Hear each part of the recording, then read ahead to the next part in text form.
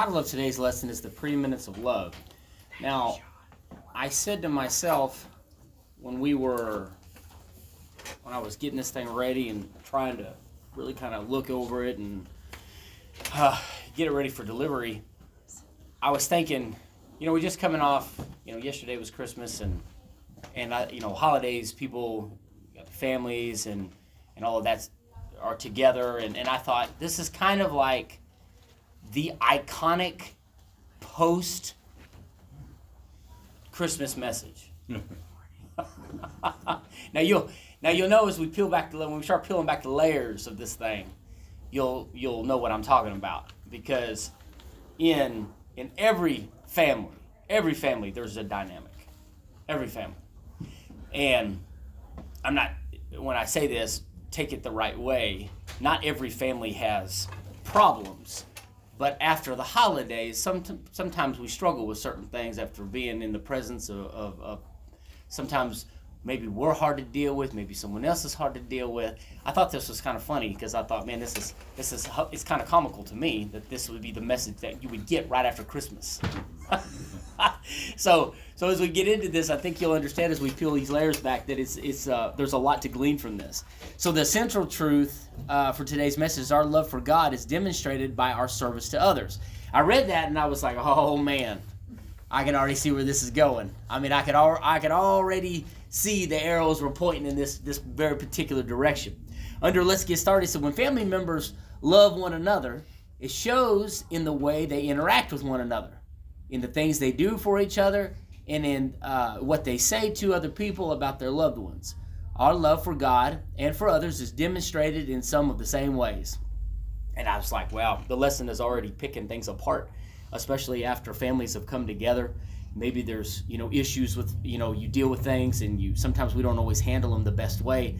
And I think one of the best place, you've heard me say this before, the best place to be honest with yourself is with God and definitely in a church setting. You're going to be honest, do it now. You do it when things are out there. You put it out there. And it's usually as Christians, it's nothing we really want to get into. We don't want to talk about those things. But when it starts talking about love, we start being introduced into this thing, this four-letter word, that is the centerpiece to everything that we do.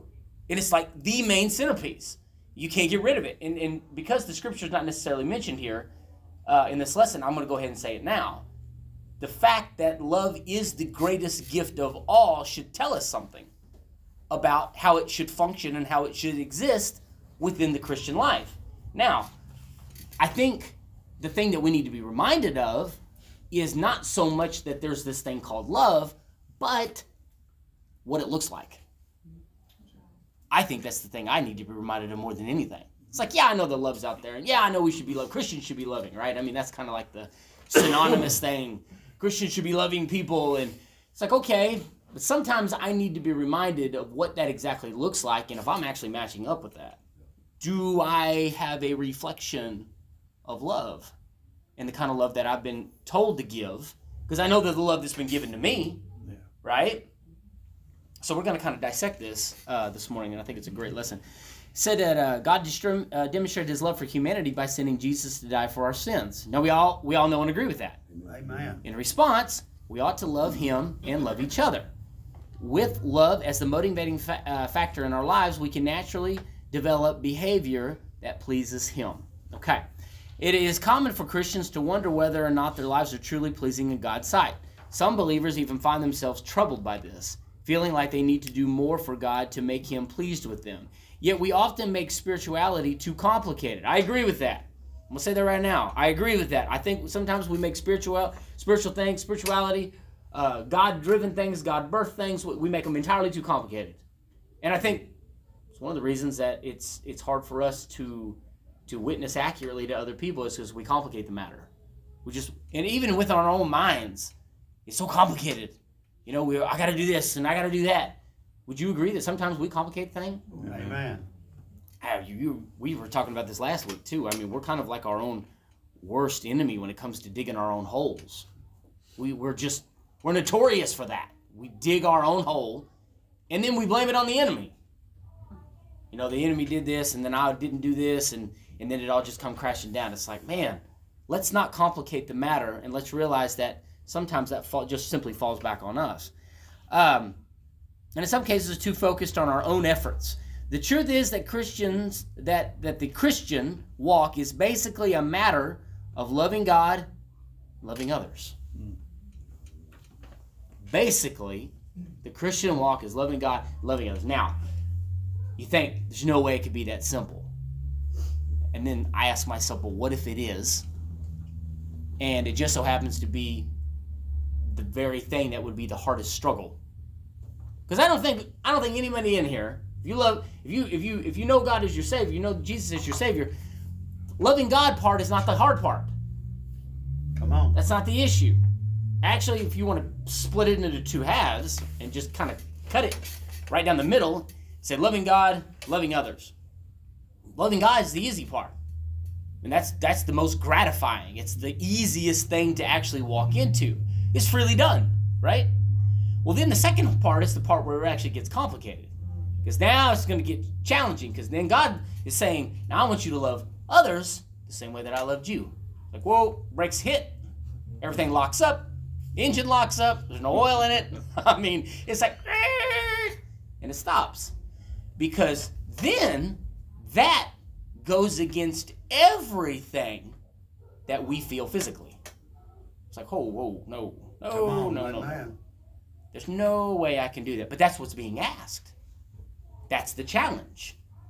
That's the part of it. And I think that Christians need to be, I think we need to be reminded that I love the Lord. I love him. And I'm pretty sure you love him. But that's not all we've been asked to do. We've actually been asked to love others too. And so I think we have to we come back into that place of defining, what does that look like? What does it really mean to love somebody other than ourselves? What am I going to have to set aside as far as my emotions? And maybe I got to lay aside some bitterness.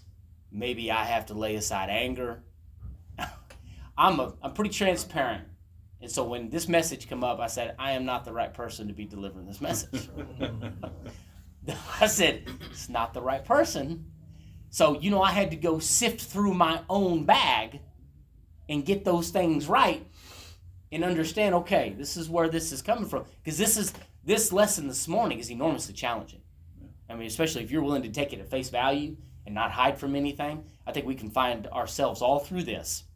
And this idea of loving God and then understanding that it's not just loving God but loving others too. So, Jesus made this clear when he was approached concerning the greatest commandment and the true meaning of the law in Luke 10. Our Savior's answer to these questions was always the same. Love God with all your heart and love others as yourself. Okay, so let's go to our scriptures, page 17. Let's go ahead and read those and we'll get into the text. Sean, you could, sir? Really, you're going to ask me that today? It's Luke. You're good. I know. Well, it's just really small. Bless. Oh, thank you. I know. I need to see pictures. Oh, yes. You want to use mine? No, I've got some now. No, I mean this. Oh. No, I'm good now. Thank you. Okay. All right. Luke 10:25. One day, an expert of religious law stood up to test Jesus by asking him this question, "Teacher, what should I do to inherit eternal life?" Jesus replied, "What does the law of Moses say? How do you read it?" The man answered, "You must love the Lord your God with all your heart, with all your soul, with all your strength, and all your mind, and love your neighbor as yourself." "Right," Jesus told him. "Do this and you will live." The man wanted to justify his actions, so he asked Jesus, "And who is my neighbor?" Jesus replied with a story. A Jewish man was traveling from Jerusalem down to Jericho, and he was attacked by bandits. They stripped him of his clothes and beat him up and left him for dead beside the road. Then a despised Samaritan came along, and when he saw the man, he felt compassion for him. Going over to him, the Samaritan soothed his wounds with olive oil and wine and bandaged them. Then he put the man on his own donkey and took him to an inn, where he took care of him. The next day he handed the innkeeper 2 silver coins, telling him, "Take care of this man. If his bill runs higher than this, I'll pay you the next time I'm here." Now, which of these 3 would you say as was a neighbor to the man who was attacked by the bandits?" Jesus asked. The man replied, "The one who showed him mercy." Then Jesus said, "Yes, now go and do the same." As Jesus and the disciples continued on their way to Jerusalem, they came to a certain village where a woman named Martha welcomed him into her home. Her sister, Mary, sat at the Lord's feet, listening to what he taught. But Martha was distracted by the big dinner she was preparing. She came to Jesus and said, "Lord, doesn't it seem unfair to you that my sister just sits here while you do all the work? Tell her to come and help me." But the Lord said to her, "My dear Martha, you are worried and upset over these details. There is only one thing worth being concerned about. Mary has discovered it, and it will not be taken away from her." Very good. Thank you, sir. Thank you. I gotta get some glass. Tanner, Jeez. Yeah. when you're the first part of that where you were before we read the scriptures, you know, it's hard for us to we pick and choose who we forgive. God didn't do that to us. Yep, exactly. Yeah, you really, I mean, just by that, I mean, that statement alone kind of really gets into the heart of the lesson. I mean, it kind of really gets into the nuts and the bolts of kind of what that point is, and that's a strong point, you know, because I mean, really, that's kind of what we do. We pick and choose who qualifies, and I don't know how that looks like in your life. And I was going to kind of make that point a little bit later on, but that's a fantastic point that we do often pick and choose. And I'm not saying, and let me say this, because I think sometimes we may dismiss the fact that there isn't maybe some really good reasons why you should feel the way that you do towards someone else. And Christians have to understand that, yes, some of us definitely have reason to feel the way we feel towards other people. Absolutely. It's not a dismissal of feelings at all. Not a dismissal of feelings.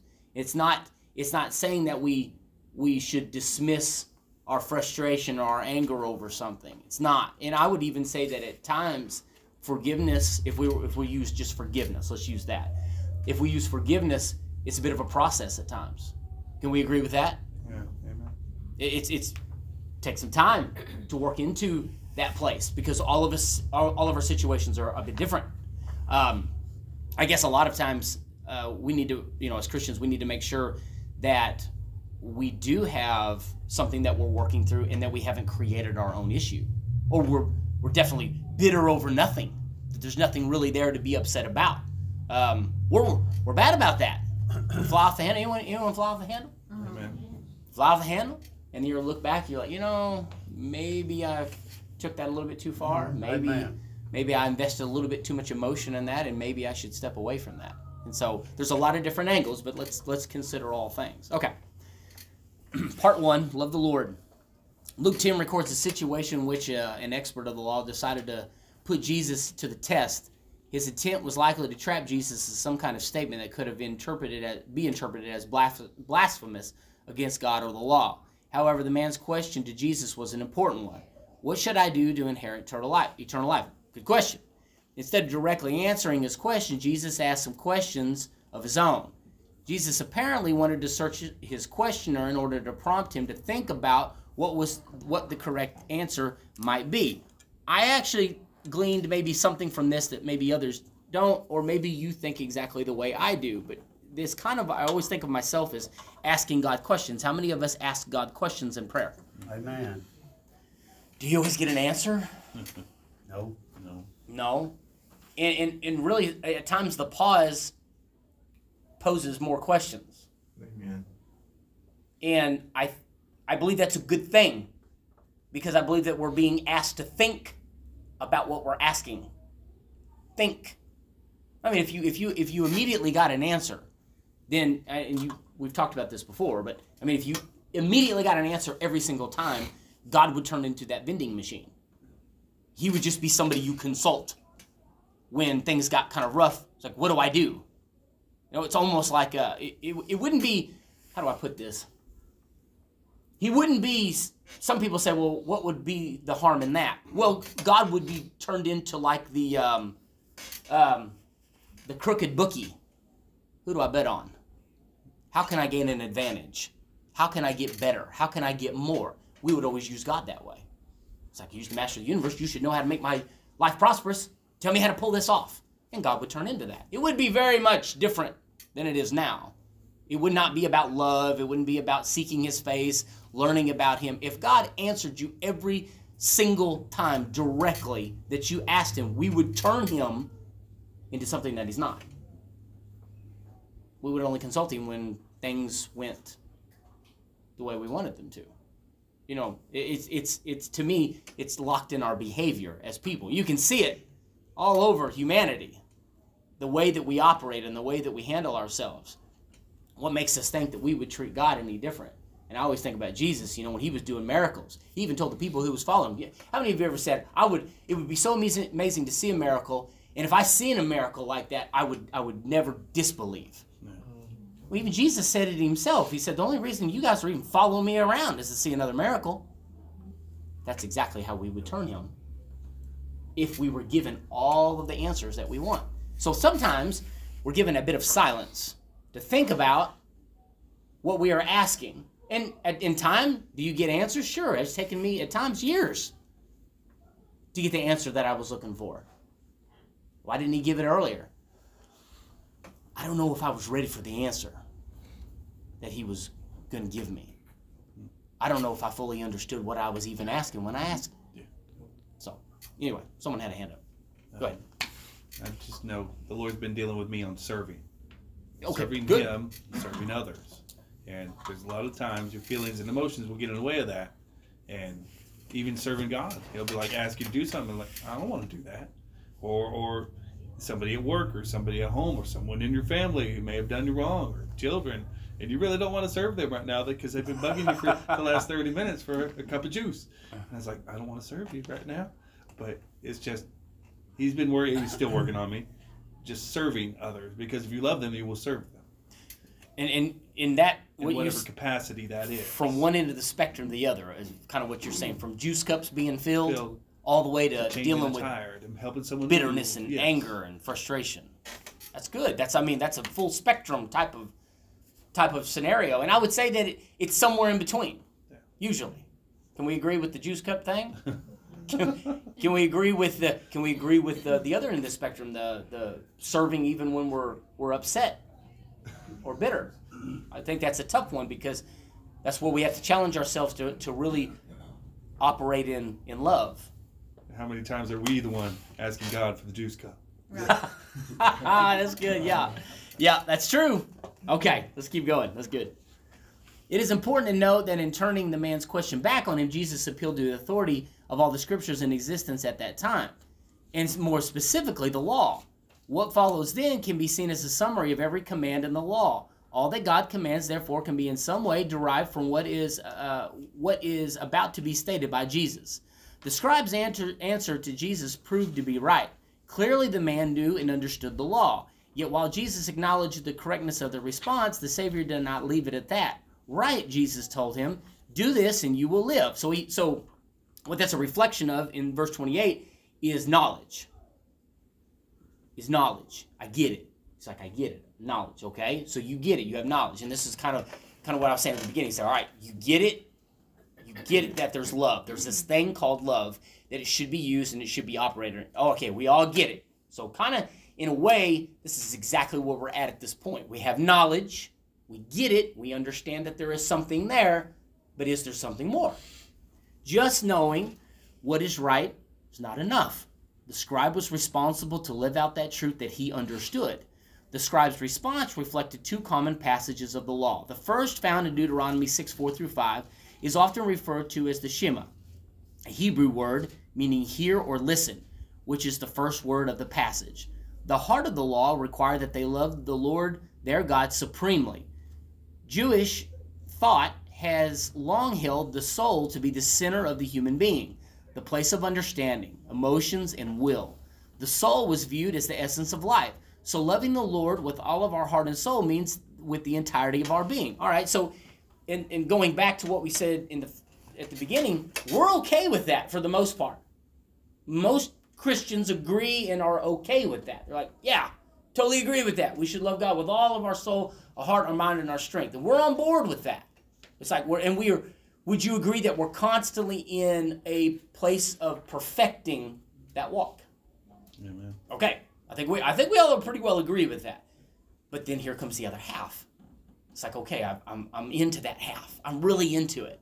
You ever think about this? It's like, I asked this question to myself, but I always ask it to you, but it's kind of rhetorical. It's like, but why are you into that front half so much?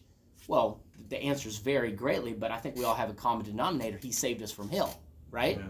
I mean, it's kind of like it's common denominator amongst all Christians. He did this for me. He did that for me. There's like this affirmation that we've gotten because he's rescued us from something tremendous. And so we connect with that. It's like, well, I don't really connect that way with this person or that person or this one over here. We don't really connect in that way. And then I begin to really step back and I think then I have to redefine love again. Am I loving God simply for something that he has given me? Or do I love him for who he is? It really makes you step back and rethink why you're even loving him, because it shouldn't be confusing of a deal for us to understand that he's asking us to love others the same way that he loved us. Which was what? Unconditionally. Not so much on what he has done individualistically, which we put a lot of emphasis on that. He gave me a great job, and he gave me a nice home, or he put money in my pockets. He did all these things for me. And sometimes we get so hyper-focused on the thing that he did that we forget that it's who he is that should be worshipped and praised and thanked. And how many of you have heard this in this church before? If he didn't do anything else, if he just was, it'd be enough. Yeah. I agree. But because of our culture and because of the way that we live, sometimes we get lost in the things that he does more than who he is. Calling you back to that example. The only reason you're following me around is for miracles. You just want to see another great thing. You're okay with following me as long as I'm doing something. It's technically what he was saying. He's saying, you're okay with following me as long as I'm doing something, but if I decide to stop doing something, then where's our love? Where's our relationship? Are you okay with that? Are you in love with me just because I am God on the throne? Are you in love with me because we have a relationship together? And if you were totally destitute, would you still love me the same way? That really should make us rethink the way that we love God. And then, how do I love other people?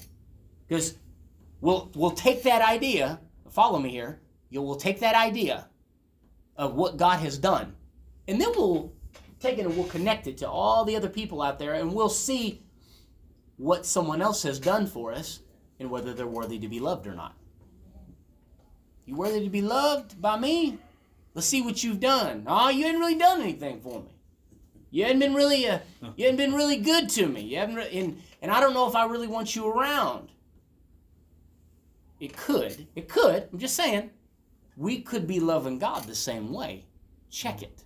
Make sure we are not loving God incorrectly.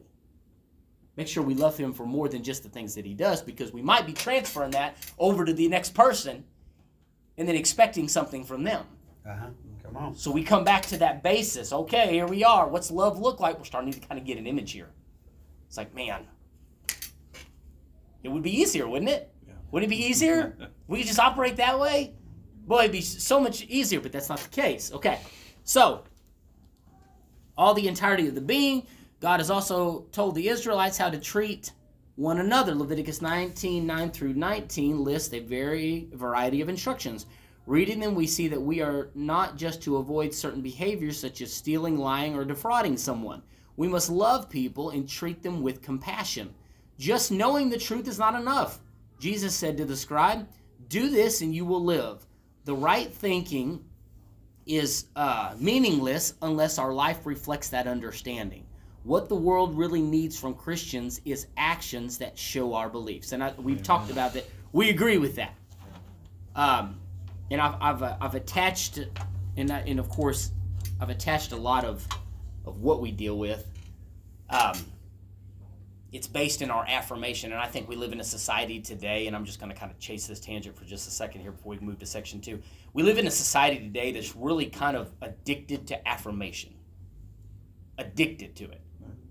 And I'm talking everything from social media and people posting things just to get a like. We see our young people engrossed in this today, absolutely enveloped in the idea. And let's be honest. Let's be honest. It feels good to make a post and see a lot of people's comments, and a lot of people give a thumbs up. And you think, why does that? Do you ever ask yourself that question? Why does that feel good? Because by nature, we love affirmation. We love, and I don't care what you say, you cannot. It's impossible to argue this. Everybody loves to be patted on the back. Come on. Everybody. Amen. Loves to be patted on the back and told, good job, you're awesome, you're fantastic, you're great at what you do. We all love that. And so what has happened in our society is we've become, people have become addicted to micro affirmations. Micro affirmations. We become elevated and excited when we get a thumbs up or a pat on the back. And so what happens is you keep going back to it over and over and over again. It's this affirmation. And soon what has happened is, I've done a little bit of research on this, is because, or what happens is we become addicted to the affirmation. Therefore, now all of our relationships need to deliver some sort of affirmation into our life. And if they don't, we really don't want to be a part of them. And you think, how is it that people can spend the majority of their lives being okay with relationships online and not relationships in real life? It's because they don't offer enough affirmation. They don't give enough. Not enough thumbs up just to sit and talk to you. I'm just saying, there's quite a bit of research that backs this. And to think that we couldn't fall into the same category, to think that somehow that we might be engulfing ourselves in this behavior, and to thinking that we're really not into any of these things unless they offer some sort of a thumbs up, a good feeling, a good sense of well-being, and if they don't, I'm just not really interested. I didn't say that you necessarily had to hate anybody, but you're just not really interested. Don't really want to be a part of that. I don't need to talk to you face to face. I can just talk to you right here. I run a business, so I know exactly what that's like. It's easier for me not to talk to people, but to text. But when it comes to keeping in line with developing relationships, you got to talk to them. Mm-hmm. Now, have you ever noticed God never changed the technology curve when it comes to how to communicate with Him? He didn't enhance technology in the spiritual realm so you could do something different. It's been on your knees prayer since the very beginning. It has never changed, the way we communicate. So to me, God still says, you're not going to get out of this one. You want to communicate with me? You want to talk to me? We're going to talk one-on-one. And that's the way we're going to keep this relationship going, even though society might say otherwise. Well, if you talk to somebody, and I had a problem with this, you look them in the eye and talk to them. Mm-hmm. Now, I was brought up, Good. don't even look at me. You know, I'm talking to you. No, don't you look at me. Especially don't look at me that way. Yeah, right, yeah. Oh, yeah. Or Oh, you yeah, I find got that, yourself for laying sure. there on the ground. But it's rough to look at some people in the eye and talk to them, because you can see it in their eyes already that I'm not believing a word you say. You know, Yep. you're just full of everything that what you're supposed to be full of. Sure. And that works both ways, too. You know, people looking us in the eye and us doing that also. All right. But I finally That's good. overcame that thing. Mm-hmm. Now I can look at people. Yeah. I think it's an honorable thing. Very good. Okay, let's move to section 2. Got a little bit of ground to cover here. not to be deterred from questioning Jesus, questioning Jesus, the scribe asked, "And who is my neighbor?" Now, the scribe wasn't the lawman was not going to give up, because Jesus actually delivered a very good answer, but that wasn't enough. And he was like, okay, we got a bit of justification here. He's like, okay, I can't let this go. And Jesus was actually, this was the end of the conversation. But you've noticed you're going to get a really interesting answer now, because he fished for more. And God is always that way. It's like, if you don't want to drop it, I'll give you really the depth of this thing. And so he doesn't want to drop it. He's like, okay, well, who's my neighbor then? I guess I can sense a bit of sarcasm in this question. There's a bit of sarcasm. I don't know exactly how it is. I wasn't there, and of course, there's no emojis to tell me how they might have been feeling at the moment. So I'm not sure, but I sense a bit of sarcasm in this because of who he was in his position, and then the answer was clear and concise. So he got a clear and concise answer. Now he's like, okay, how do I save face? Well, I want to know who my neighbor is. So he still wants more. In Matthew 5:43, Jesus said, "You have heard that it hath been said, thou shalt love thy neighbor and hate thine enemy." Okay, that's what he says. Some Jewish religious teaching had twisted Leviticus 19:18, restricting the obligation of Jews to love only those who deserve their love.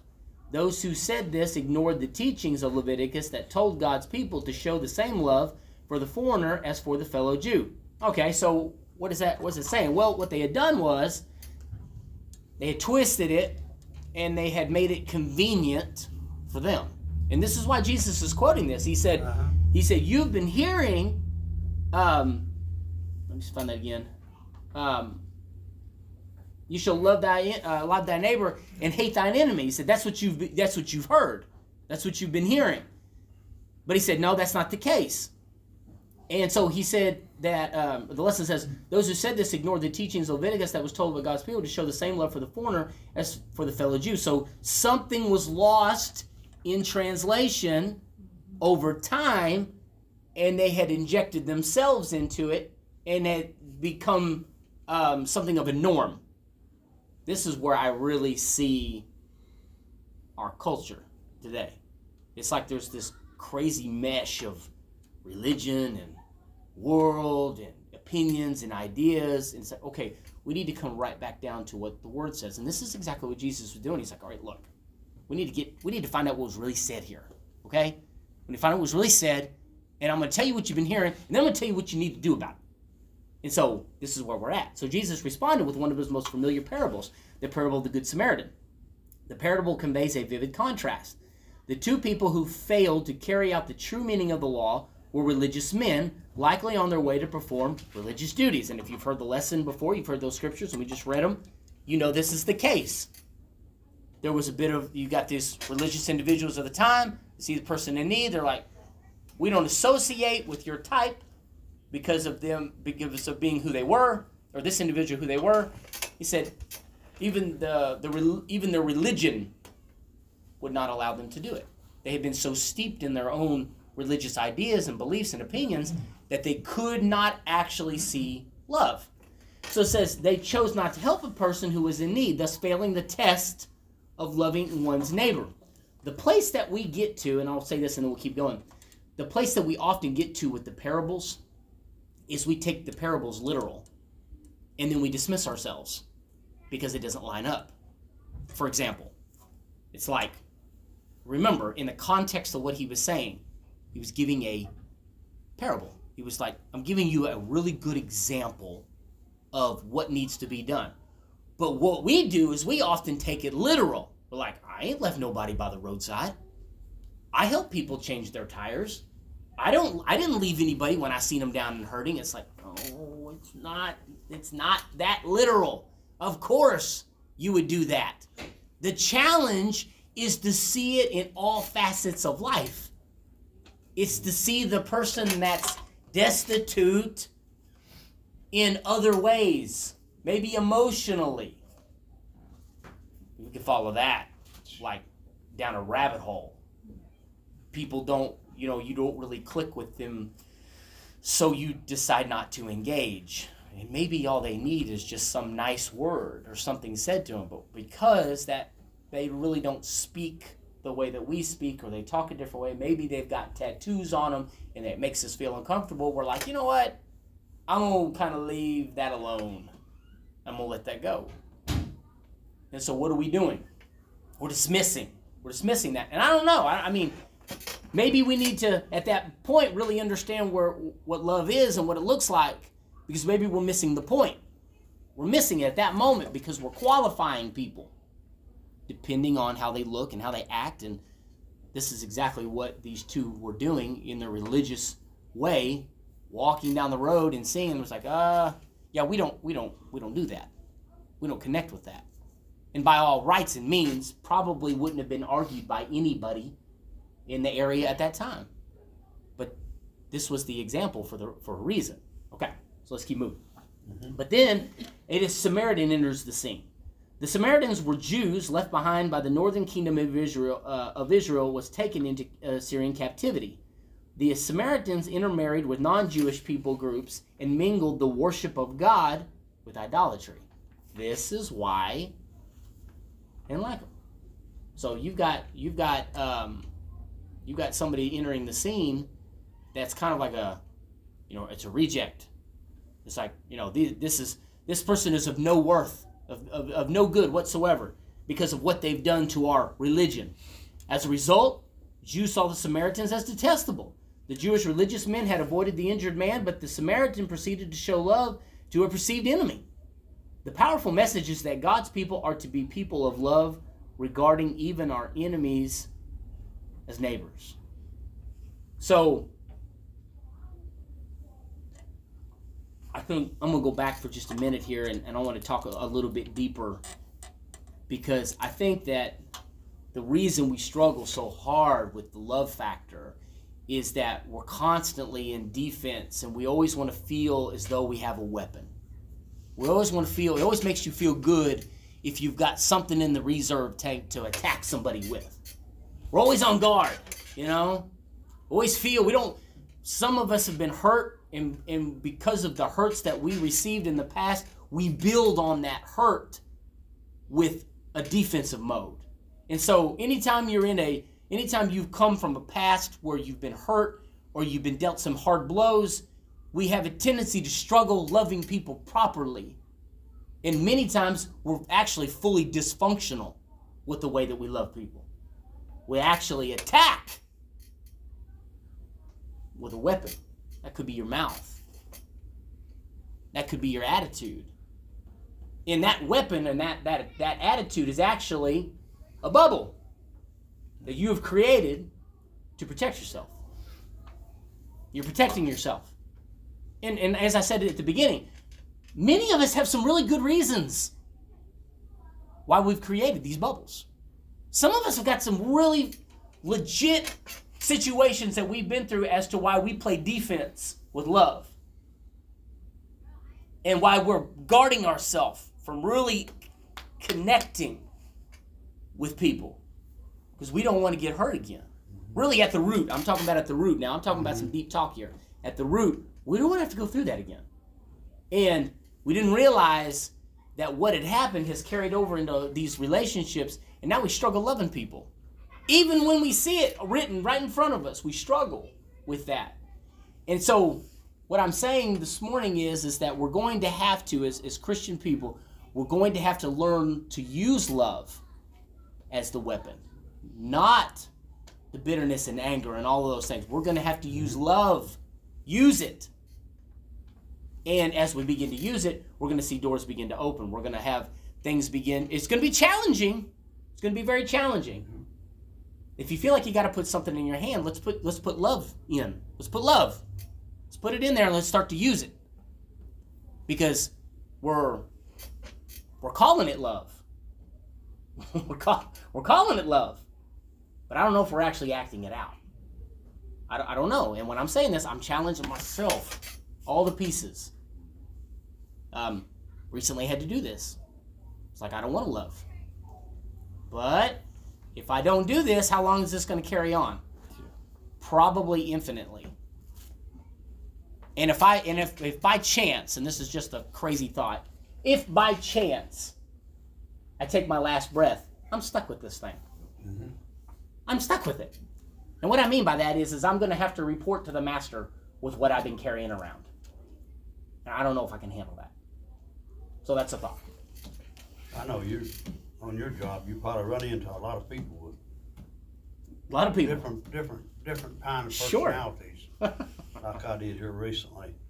Matter of fact, 2 of them. Mm-hmm. They happen to be brothers. And I didn't get mad at them or anything, but they come in the yard, you know, and they was talking to me, and about every 3rd word was something that I didn't want to hear. Mm-hmm. And I finally told him, I said, I don't want to get on to you about your speech. I said, because I used to do that myself. Mm-hmm. I said, but you need to stop and think. I said, I like to talk to you, Mhm. but I can't talk to you if you're going to use that kind of language. Mm-hmm. I said, I'm away from that, and I don't want to hear it. Sure. And you know, he straightened up a little bit. Well, you did it Not in love, completely. too. You did it in love. Mm-hmm. You did it in love. Now, I called him brother. I said, brother, I don't like to hear that. Mhm. I can't stay around it. I mean, I can't talk to you if you're going to use that kind Mhm. of language. so Jim gives a good example of how to operate love. How many of you have been in that situation and didn't use love? Anybody? It's like, look, I want to tell you, and then I don't care how it comes off. And we come off the wrong way. And and I'm glad you said that because, it's not tactful. Maybe that's the wrong word to use, not tactful. But we have to make sure that we love people in that way to get our message across, say what we need to say, but still be loving. And that's why I said it was so funny that this message comes the day after Christmas, because I know that different family dynamics are so complicated and different. And so there's no telling what people have been through today. They come to church and they're like, oh man, if you knew what it's like when my family comes into town. And in the complications and all the things. And it's funny, but I was thinking about it, and I was thinking there's so many different struggles in families, and there's always this dynamic that you have to deal with. And so I think this lesson this morning really challenges us to relook at that and relook at love. I got just a couple minutes here. Let me finish this out. I want to make sure we finish. Well, what we have to realize, we're not perfect either. No, absolutely not. That's right. Absolutely not. Yeah. And if you want to be loved, you better be lovable. If you want to be loved, you better be lovable. We got to be lovable people. Jesus' command that the scribe go and do the same is important for believers today. We need to show compassion and mercy to anyone in need, regardless of who they are, where they come from, or what their spiritual background might be. In this way, we can obey the command to love our neighbors as ourselves. Religious titles mean nothing. Absolutely. Religious titles mean nothing. Mm-hmm. So, give me some religious titles. What might mean something to somebody? Pastor, teacher, Okay, pastor, teacher, evangelist. evangelists. These are some positions that God's put in place too. Some legitimate things. And so regardless of titles, now let me ask you a question. Someone weigh in on this. Why do titles mean nothing? There we go. That's the heart of the matter right there. Because we are all just people. Amen. Regardless of a name tag or what you do for a living, any of that. I always think that was crazy too, because our jobs hold so much clout in our world today, in our society, but it's just the way that we eat. That's it. It's just the way we eat. And so she says this, and he gets right down to the bottom of it, because you're just a person, and if you're just a person, that means the person, that guy, that girl, that woman, that man, they're a person too. They've got blood running through their veins. They've got emotions, and they've got feelings, and they've got things. And there's probably a really good chance, I've learned this lesson the hard way, there's a good chance that you probably don't know the full story as to why things have went the way that they went. You think, well, the reason I treat that person the way that I do or have up to this point is because of X, Y, and Z. Well, maybe you don't know the full story. I've held on to thoughts and ideas for years, only to find out that I didn't know the full story. Amen. Man, Man, how did I not? Why would I be so naive to think that I knew it all? Why? Why would I do that? But isn't it in our nature? It's kind of in our nature. We think we know everything. And so when it comes to this love challenge, this morning, this is the thing. This is the love challenge. This is a challenge. This is right at the heart of what we think we believe. We believe in Christ. We believe in Him being our Savior. That's the front half. We love Him with all our heart, soul, mind, and strength. But then here comes the second half, to love your neighbor as yourself, to love them the way God has loved you. That's the challenge. All right, let's keep moving. In our willingness to spend ourselves to assist others, it is our willingness to spend ourselves to assist others, even those we may think of as our enemies, that pleases God. It's like, wait a second. This pleases Him? Because now the lesson teaches that there's actually a direct result of your action. And the direct result is what? That it pleases God. Well, that does what? Well, that X's out all my affirmation. I don't get no good feelings from this. Think about it. Think about it. Are we not motivated most of the time by the good feelings that we get by doing it? Yeah. But what if there's no good feelings? What if there's no good feelings? What if on your posts, I'm just throwing this out there, think about this. What if on Facebook there was no comments at all? No comments, no thumbs up, no thumbs down, no emojis, no nothing. What if you could only make a post and say what you needed to say and you could never get anything in return? I wonder how many people would continue to make posts. I wonder if we would, if a lot of it would stop because the good feelings were gone. So we're motivated by, at our core of flesh, we're motivated by the good feelings that we get. We like to do it only when it's good for us. But what if that's not the case? What if we erase that? What if we take that out of the equation? Can we still do what needs to be done? Can we love people the way God has loved us if we don't get anything from it? Nothing. Nope, you don't get anything. You just got to go love them because that's what you've been told to do. Come on. Please don't make me do it. No, this is love. This is what it's looking like. See, we went through this lesson. I'm not going to be able to make it to part 3, but we got a really good look at the face of what this looks like, and maybe even a look at some versions of love that are not accurate with God's word. Maybe some things that we've fallen into just because of normal day-to-day living that really don't match up to the way God is asking us to treat other people.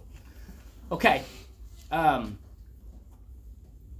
Spending ourselves to assist others, even those who may think of as our enemies, that pleases God. We must ask ourselves, what kind of neighbors will we be to others? What kind of neighbor will we be? We're always wanting to... we want good neighbors to surround us, but we never think about what kind of neighbor we are to someone else. I want to live in the good neighborhood. You know, people say that. You know, I want to live in a good neighborhood. Well, maybe people don't want you moving into their neighborhood. But we don't think about it from that angle. Amen. It's always about us, you know? It's always about what we want. Jesus summarized the Old Testament law as loving God with one's whole being and then loving others as oneself. We must not dismiss the teaching of the Old Testament as antiquated. Antiquated means old-fashioned or outdated. For they inform us about the heart of God. The Christian life is relational. That right there is probably one of the greatest truths. It's coming from the lesson. It's all throughout the Bible. The Christian's life is relational. What does that mean? It's about relationships. It is. It's about relationships. And the thing that we often use, and I've had to overcome a lot of hurdles in my own life to be more relational. But if you let the flesh have its way, we're like hermits. Can we agree with that? I mean, at the tendency, what's the tendency? The tendency is to shut my door and don't knock. Don't come to my house. Don't bother me. Leave me alone. Let me do my thing. I'm with you, Okay? I'm 100% with you. But is that accurate, though? Is that the way we're supposed to be living our life? No. Is it really about just us and how we can escape? And we'll let ourselves off the hook a lot of times. It's like, it's crazy out there. It's crazy. I don't even want to mess with all the craziness. I'm with you. I don't want to mess with it either. But I'm still here. And so I really don't have much of a choice. But then our next step is then we just hide. Just want to get away from it all. I don't want to mess with it. How can we be accurate, though? How can we be an accurate witness if we just hide all the time? And you've heard Pastor and I talk about it.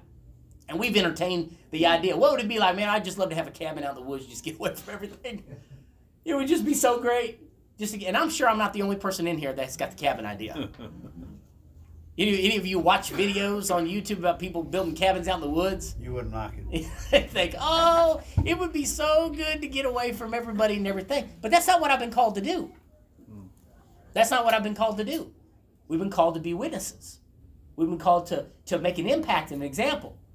And on a simpler note, Lath and I, we grew up in the country.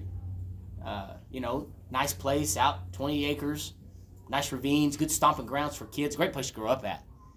And I've always wanted to return there. I'm 42, and God has always had me right in the middle of town. And I've said it. I've said, you just will not let me move away from it. Nope. Right here in the middle of town. Like, for whatever reason, I'll do my best with what I've got. See, we just can't. We can't hide. I got to keep moving. I'm sorry. Okay. The Christian life is relational. We must live in a right relationship with God and other people. We must live in a right relationship with God. Then there's that second part that really presses the truth issue to the max, and it's also with other people. And so this morning, I leave you with that challenge. It's the love challenge this morning of being able to love everyone the way that God would want you to love them. I didn't say it was going to be easy. It's probably going to be an enormous hurdle. Some of you, as we said before, some of you have got some seriously legitimate reasons as to why we choose not to love people the way that God has asked us to do it. We've got hurts, we've got pains. No dismissal of that this morning at all. Not whatsoever am I dismissing the fact that you've been through some trauma. Maybe you've been through some issues and you've got situations you're working through.